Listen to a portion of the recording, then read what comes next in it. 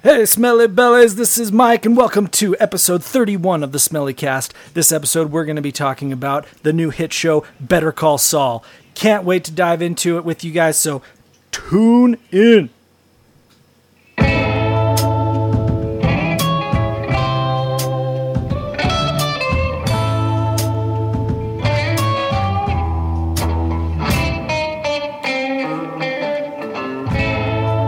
All right, Philly, how are you doing? I'm doing okay. How are you, Mike? I'm so good. I've been watching this show, and it's just so great. Like, yeah, I love it, and I love that sound. Like that, the openings are great. I love that they're different every seasoning, every episode. Yeah, and they give just you a little taste. 90s Americana. Love it. Yes, they do. Oh, it's so good.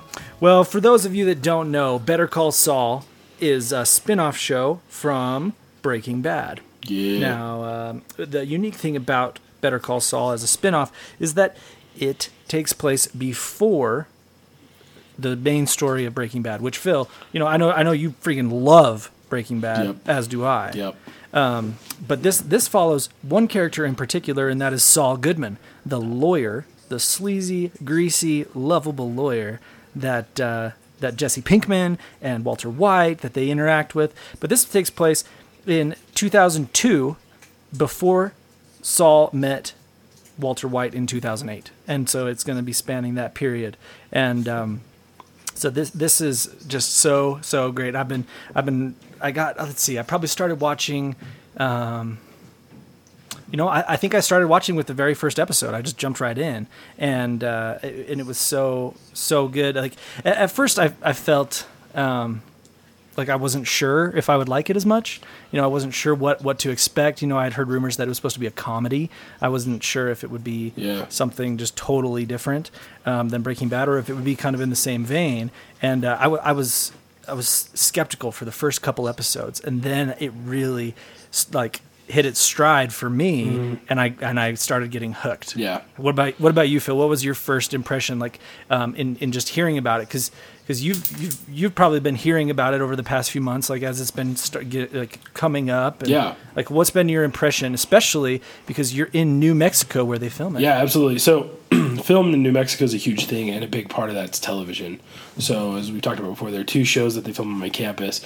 This show is filmed, I believe, in I-25 Studios, which is just right off of I-25 in Albuquerque, on your way up to Santa Fe. And obviously, it's a big industry. There's one union for film workers for the entire state. It's not like each group has them. So if you know anyone in the union, you hear a lot about what's happening, what people are working on. And so for me, this has been really fun because, I sit down and I can watch this show and I can know and recognize places that they are now. That's which is so fun. Cool. And it kind of makes me want to go back and watch Breaking Bad a little bit more and try to catch up. But you can do cool stuff. You can go down to the Pollos Hermanos, and it's still decorated inside like Pollos Hermanos, and it's just a different chain of Mexican food out here. Really cool stuff. You can do RV tours where you can go around in Winnebagos and go to all the places. You can do the Breaking Bad tour where you go on a trolley and go to Walt's house, and the guy stands outside shaking his head at people for trying to throw pizzas on his roof. Yeah, we talked about that a couple episodes ago. Yeah, it's just fun. So with Better Call Saul, I didn't jump in and watch it right away because I'm a binge watcher, and I have a really hard time waiting week to week. Even on my Hulu, I will watch an episode of Brooklyn Nine-Nine, and then even though I know I've already seen it, I will reload the channel just to see if I can watch another episode. And I'm always disappointed. So I actually hopped on to your Plex server, your Plexi, and I watched the first episode last week, and it was great. It's great. It's kind of boring and slow. You're interested because of Saul Goodman, but then you get to the end, and then there's a surprise character at the end of the first episode, and I was just like, yeah, I am ready for this. Yeah, and that's when I first started to say, maybe this will be more than just Saul Goodman's a little sleazy lawyer. Right.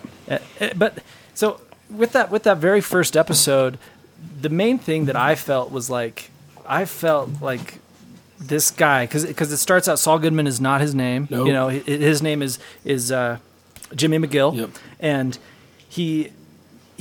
like he's just so pathetic. Right. Like everything about him in that first episode and probably even the second one, like he is just the worst. Like he's just not, he can't get any good work. Right. He's like broke. He's living in a nail salon. He's defending 3 kids who had sex with a corpse's head, like a decapitated corpse, and losing, and then still only making one check off of it instead of 3 because you can tell he's just a new lawyer. Yeah. And well, so for everyone who doesn't know, it's actually not even like a prequel. It actually opens in present day, post Breaking Bad, with Saul, and he goes home in his depressing life, and he starts rewatching his old tapes from his Better Call Saul law practice, and that's when we flash back to what we're watching.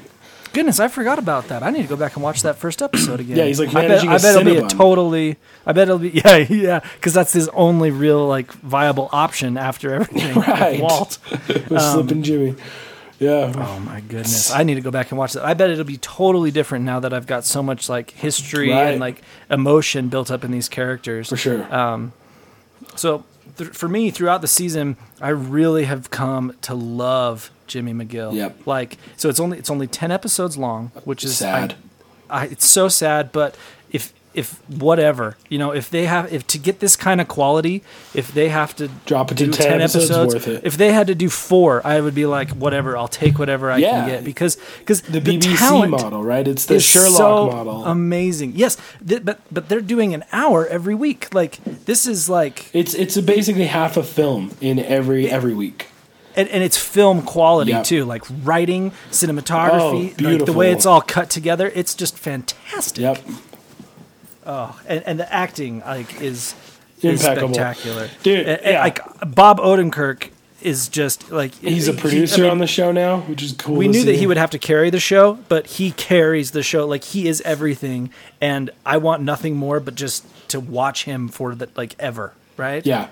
I'm so in love with him right now. It's so great. And maybe I'm just coming off of this high, because I watched the finale 2 weeks ago or a week ago or whatever it was, and I'm still coming down from that, but it's so great. Yeah, it was in my dreams. I literally just watched the whole season. I've been sick, as you can tell by my voice, but I watched the entire season yesterday. And I stayed up till 2 a.m, even though I was sick, like rubbing vapor rub on my chest and my feet, just laughing. Just the whole time while you're going like, holy shit. Yeah. Oh yeah. So I mean, do we want to get into spoilers? I think that we should. I think we have to, and I think again, the first season's over. I think if you haven't watched it, just stop listening right now and go watch it, and then hop back on, and you can enjoy the rest of this podcast with us. Yeah, it's 10 episodes. You can watch it in what, Phil? What'd you do? 8 hours? Right? Yeah, probably about 8 hours. Yeah. 8 hours. So obviously the opening of the first episode, he basically talks these kids into. So let's start with the Kettlemans. Oh, okay. Yeah, Kettlemans are great. Kettlemans are he's the finance. What is he like? He's the treasurer of Bernalillo County, which is Albuquerque County treasurer. Yep. Yeah, and basically it's come out that there has been money that has gone missing. 1.6 million. from the treasury, and really.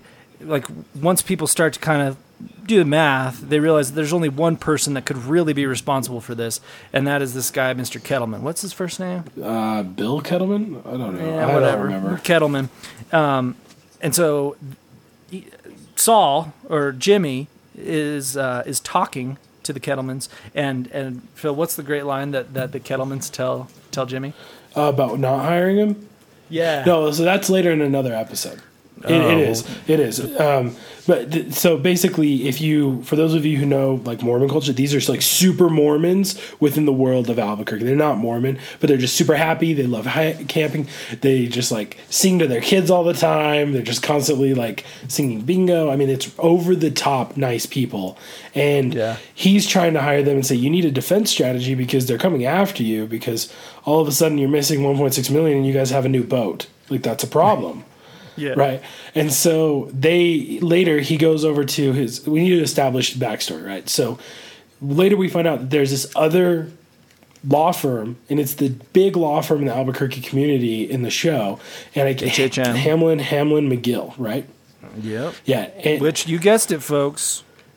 it's not Saul. It's Saul's brother. It's not Jimmy. Chuck. It's his older brother, Chuck, who helped founded this career. And we find out who's like a major lawyer. Yeah, like big time. Everyone in the community respects him. They all know him. He's a named partner in the biggest law firm in the city. Like, big deal. And so he Chuck's out right now, basically taking a sabbatical because he has an allergy to electricity, to electromagnetic fields. And so he stays at home. He has no electricity, cooks everything on like camp stoves, and makes people ground themselves, take their phones and anything electronic out and leave it outside of his house. And really he doesn't leave his house. Jimmy brings all of his food to him in coolers with ice, everything. Yeah, we should probably like just reaffirm for anybody that is not watching the show and doesn't know this. So Jimmy is Saul Goodman. He has not started going by Saul Goodman. Right, Jimmy's his real name. Fun little fact that I read. He actually tells Walter White in season 2 that his real name is McGill. Like it all just like ties back together. Great. And like it's all legit. Great. Oh, it's so good. Yeah. So excuse me. We find out later that he's over here at this office talking to them because they send him a check for $30,000. And he goes, "What's the meaning of this?" Tears it up in front of them, storms into the office. It's very obvious he's familiar with everyone there. And the main guy, Hamlin, who's bleach blonde hair, super tan, ridiculously expensive suits, pitch perfect lawyer, looks like a douchebag. He is that guy, and he says, "Oh, well, that's your." Since you're managing your brother's estate right now while he's ill, we figured we'd send you the money. He's like, "No, you're trying to create a paper trail because you want to prove that he's working here because he's trying to liquidate his brother." And we don't know why. We don't know why he's trying to get his brother out of this place and why he hates these people so much. But it's very obvious that he's familiar with them. Later we find out that Saul, Jimmy, he put himself through school, passed the bar, and they wouldn't hire him. And well, where did he go to school? The University of American Samoa. American Samoa, yeah, that's right. It was like correspondence school, an online school, but he passed the bar, so he's a lawyer. Still, amazing work. Did it all if you underneath pass his the brother. Bar, you're a lawyer. Did it all underneath his brother's, behind his brother's back. His brother didn't even know what was going on, and surprised his brother with "Hey, I passed the bar." So I would say that was one of the first times that I really started to like Jimmy. Yeah. That I like he went from being this pathetic guy to being somebody that I kind of was like, hey, come on, man, right. But so he surprised his brother, this big time lawyer, because Jimmy had been working in the mailroom for years, and he showed him this, and he said, "Chuck, aren't you proud of me?" And Chuck was kind of like, standoffish. He's like, yeah, of course, and just very, very clearly not excited about the whole situation, and then he said, and then Jimmy said, "Okay, well, will you talk to the partners for me?" And he said, "Well, do you think I can work here?" He's like, "As what?" Yeah. He's, "Oh, as a lawyer." Yeah. "Oh, yeah. Well, obviously, I'll talk to them, and it's the board's decision. It's not my decision." So later, they're having a party celebrating in the mailroom that Jimmy's become a lawyer, and Hamlin comes in, asks them to leave, and we have this amazing shot through the glass. It's a wonder. Silent. We can't hear anything that's going on. All we hear is this copier printing papers, but you can tell off of reactions and everything what's going on. And it's so perfect. It is beautiful. It's so perfect. Beautiful. So he leaves, and we basically find out that Hamlin told him they wouldn't hire him. He said, we'll reassess in 6 months. And that's all we hear that's happened. So as he's there and he's leaving, he's torn up this $30,000 check. He's barely making ends meet, making $700 a case doing public defender work. Terrible stuff. Right. And so he as he's leaving, he hears the Kettlemans talking to Hamlin. Mm-hmm. And so he hires these two kids who they tried to basically play him by getting in a car accident and hitting his car and then demanding $500 from him. And he called them out on it. Well, he meets these guys and he talks to them about Slippin' Jimmy. Yep. You want to go with it, Mike? Well, Slippin' Jimmy is basically his even further backstory, right? Yep. So, and we learn a lot more about this later on in episode 10, which, well, I guess not. We understand the depth later on, but we see that he used to be kind of a con man, and this was where one of the best like kind of lines in the show is it cuts back to an old scam that he would do with his buddy Marco, and like they would basically, Marco would pretend to be dead in an alley. And Jimmy would come walking up with the Mark, right?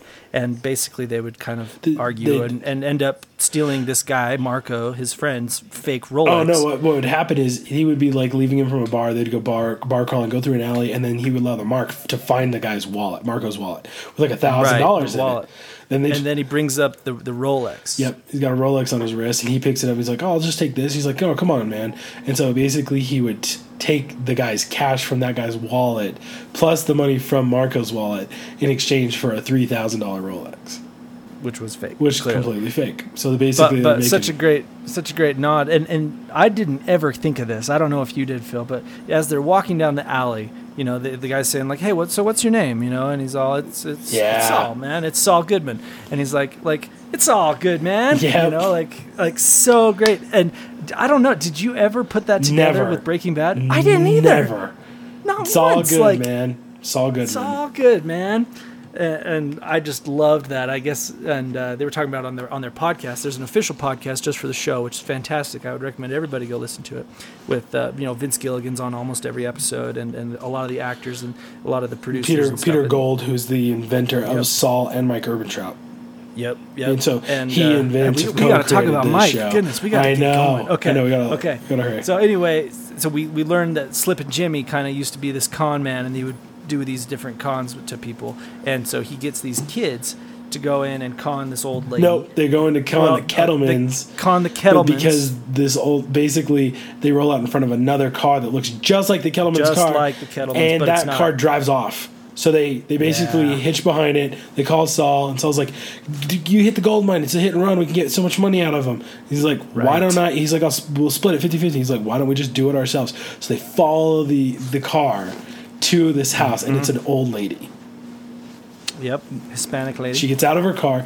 They go up. They start knocking on the door, and they go inside. So Saul Goodman's like driving around crazy, trying to find out what's going on. He's seen the Kettleman lady leave. He's basically trying to like set it up so that he can like step in, push these kids away, so that he can earn the account of the Kettlemans, so he can get their business. Right. And so he pushes them away. Sorry, my dog's just like hopping all over me. So he basically... She's excited. I know. She should be. She's trying to hump my arm. Anyway, so he basically finds the skateboards and the car in this house. And so he walks up and starts pounding on the door. He's like, I'm an officer of the court. Open this door. And then all of a sudden, the door opens. There's a revolver in his face. And who's standing there, Mike? Tuco. The bad guy from Breaking Bad. Standing there. It's crazy as usual. Love it. Oh man, I love it. And we find out while he's working at the court, we basically every time he leaves the courthouse, Saul doesn't have enough stickers for his validation, and the crotchety old guard basically makes him leave every time, and it's Mike, and that's how they met. Yep. I love it. So good. Well, and we learn a little bit about Mike's backstory too. I'm really excited. Oh, and Mike's performance, man! I'm like watching him, like he needs an Emmy for this, like.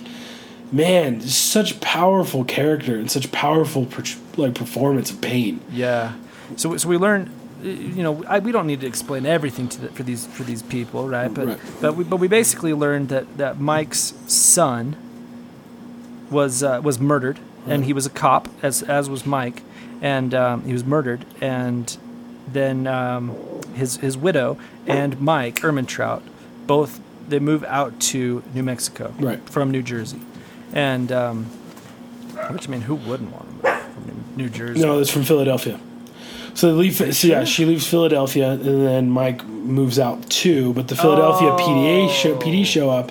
They start questioning him, and he basically he's got Saul's card, so he hires him to like basically steal the Philadelphia PD cops like notebook and find out all the information that's going on. He finds out that his daughter like called the police, basically reporting that his son was crooked, and he gets all emotional defending his son, talking about how he was crooked and every other cop was crooked, and his son was so upset because he got offered a part of this money, and he had to tell his son, take the money or else you'll get killed.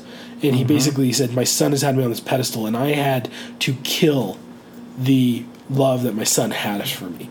I had to take that from the respect. I had to take that from my son. And he's just crying. And it's just like one of the most powerful TV moments I think I've ever seen.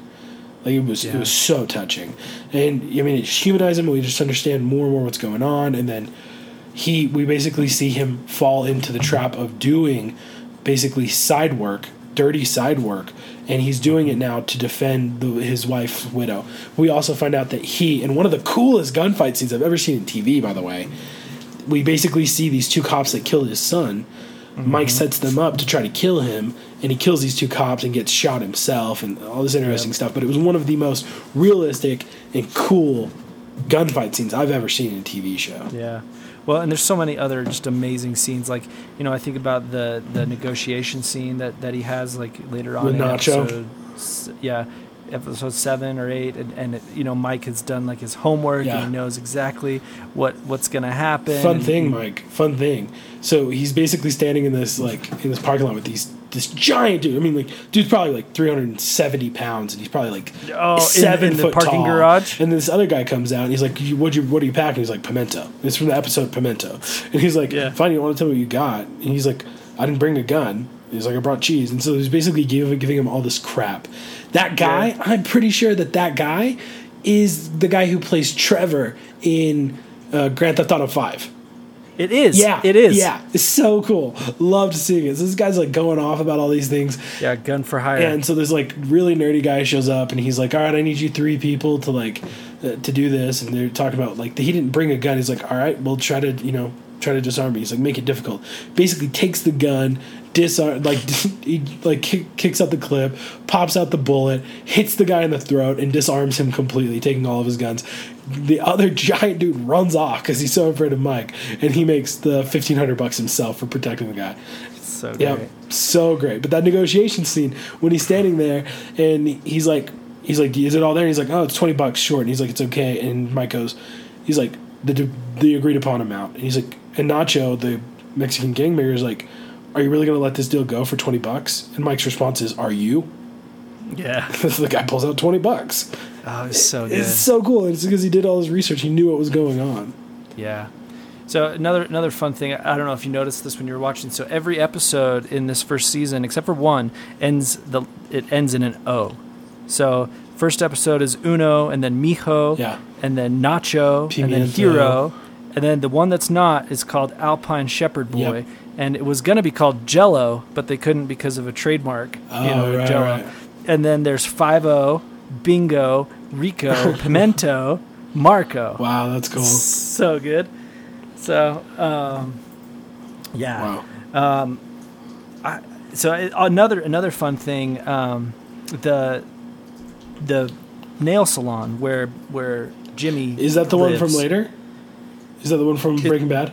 Yes, the one he tries to sell to Walter White, and he explains the money laundering. He tries to sell it to Aaron Paul. Oh, is it? To use as like a money laundering. That's great. That is great. And so like all these little things that just tie in, it's just so great. And ultimate spoiler at the end. So he loses his best friend, not really his best friend, but his friend. Yeah. I guess Jimmy, Saul, they all. Jimmy was Marco's best friend for sure. Yeah. Bob didn't really realize that. And so at this point, he's found out that his brother is the reason he didn't get hired. his brother is the reason telling him not to. He's found this great deal, found this great class action lawsuit, worked with his brother, did all this research, built his giant awesome case. His brother talks him into taking it over to his arch nemesis, Hammond. He takes it over there, and they won't allow him to hire. He calls Hammond a pig effer, which was great to hear an F word, just randomly. I was not expecting that. And then later he puts it together that his uncle's the reason he doesn't want to hire him, or his brother is the reason he won't get hired. His brother tells him he's a fake lawyer because he went to American Samoa and he cheated. And he's like, Slick Jimmy I can handle. Slick Jimmy with the law degree I cannot. Yeah, and it's truly devastating because Jimmy's done everything for Chuck. Last year. I mean, Chuck can't leave his house. He hasn't left his house, and everything that he's done is for Chuck and because he loves Chuck and Chuck saved Chuck's his life. Respect. Chuck got him out of jail because he took a crapper in some guy's sunroof while his kids were in the car. The Chicago sunroof. Yeah, so great. And then it turns into a sexual harassment, sexual assault charge. Yeah, because there were kids in the car. Yeah, Boy Scouts. Yeah. But one thing about Marco, so he ends up dying in the end, and he takes Marco's ring and he wears it on his pinky, and that is the ring that he wears forever. He wears through all of Breaking Bad, and it's so amazing to learn kind of what the significance of that. But I also thought it was really interesting that Marco is to Jimmy what Jimmy is to Chuck, right? So Marco is just looking to have this friendship and to have this respect from Jimmy, and Jimmy just completely doesn't even care. Right. He indulges him a little bit, but he doesn't really. He looks past him. And that's the same thing that Chuck does. Chuck just looks past Jimmy, and so we see these different layers of these characters, and it's so great and so deep, and I just can't get enough. I know. I was so sad when it ended. I mean,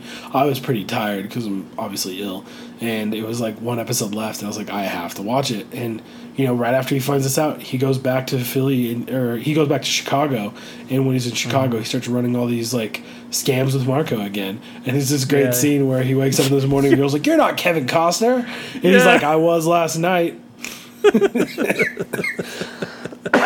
It's so great. It's so great. Honestly, the writing is so amazing. Oh, yeah. So going back, you asked me the question, what was the great line that the cattleman said to him? We're going to tell you. So basically, he finds out that this guy, Nacho, wants to run a scam and take the money from them.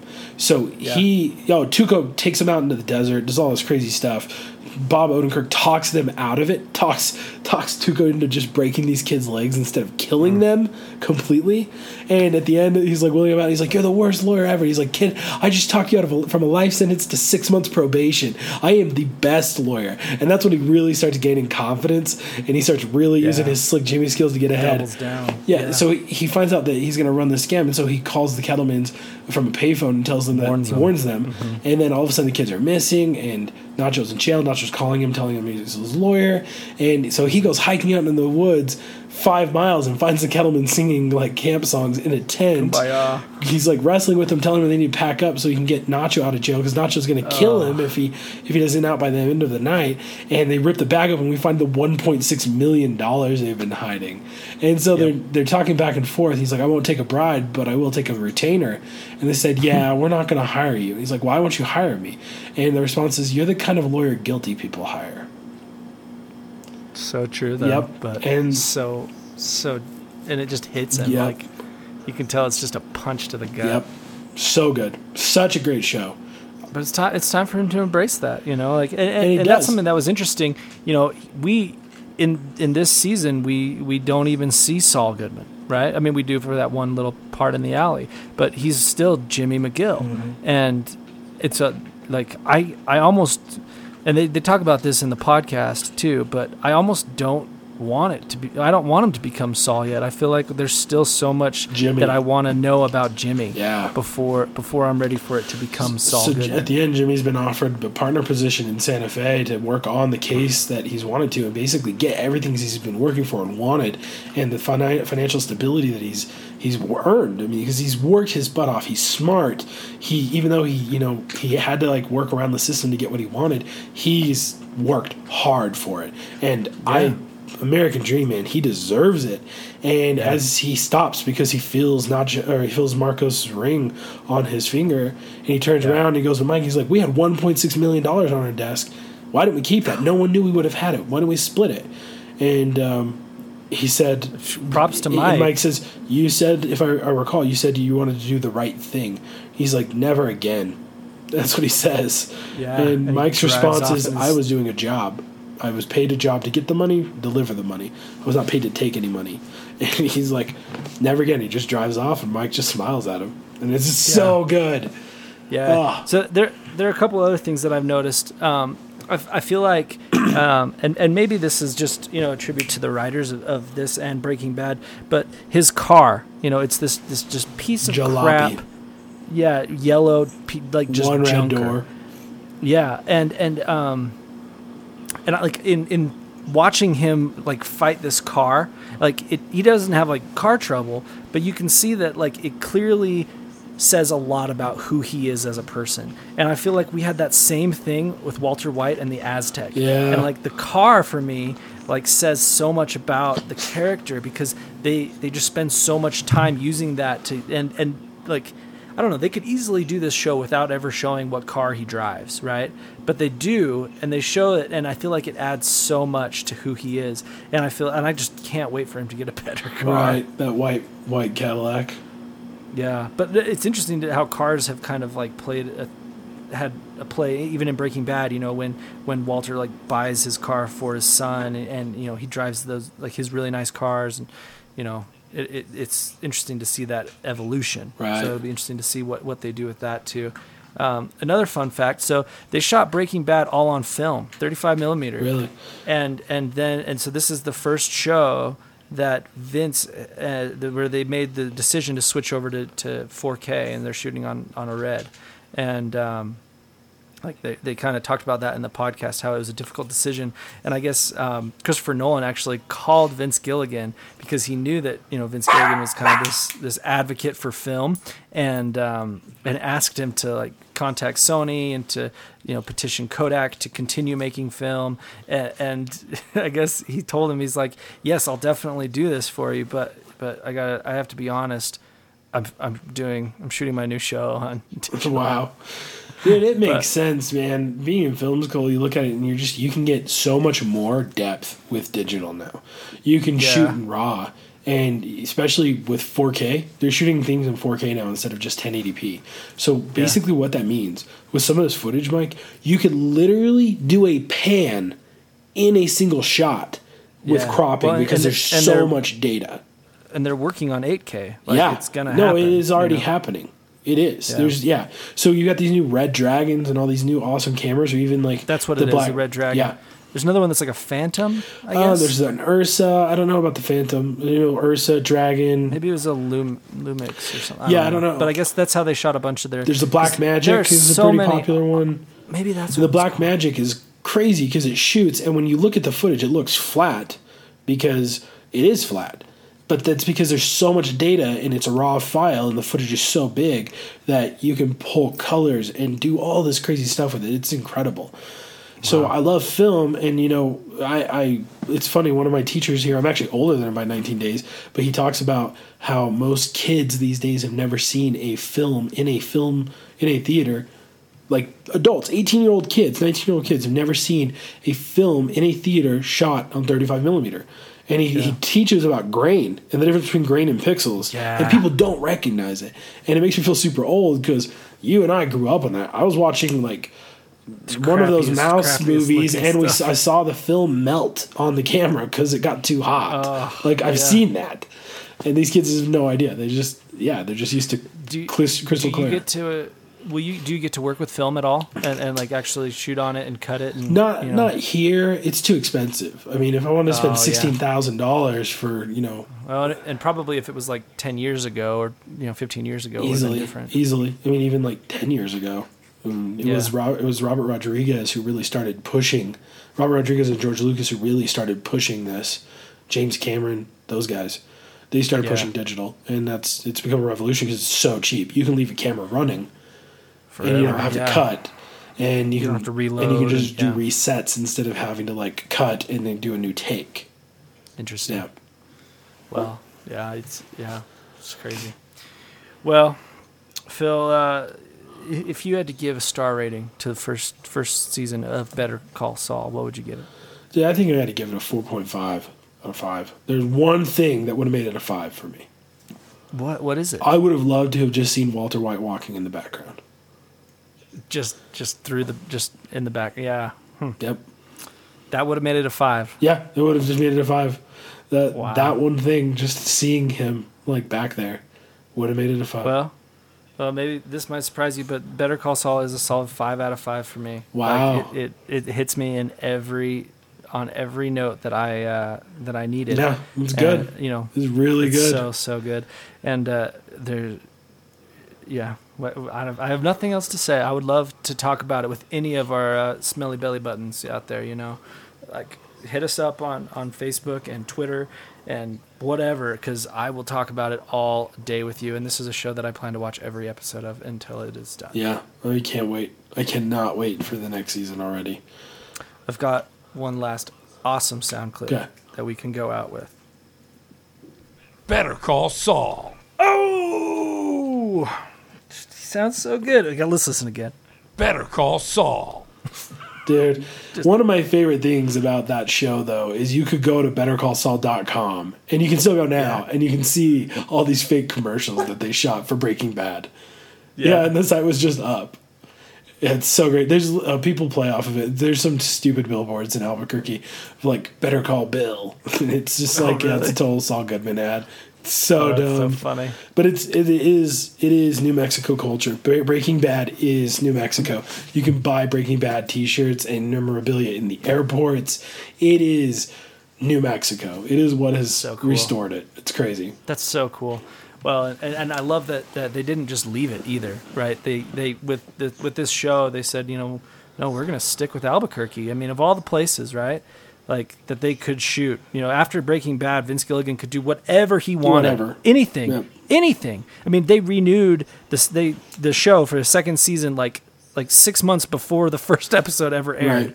Right.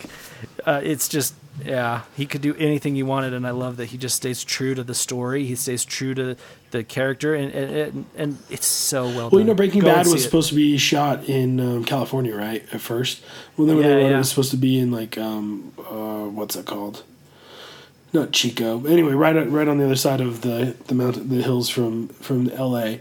And they basically said, nope, you got to film in New Mexico because of the tax incentives. Because there's some great tax incentives out here.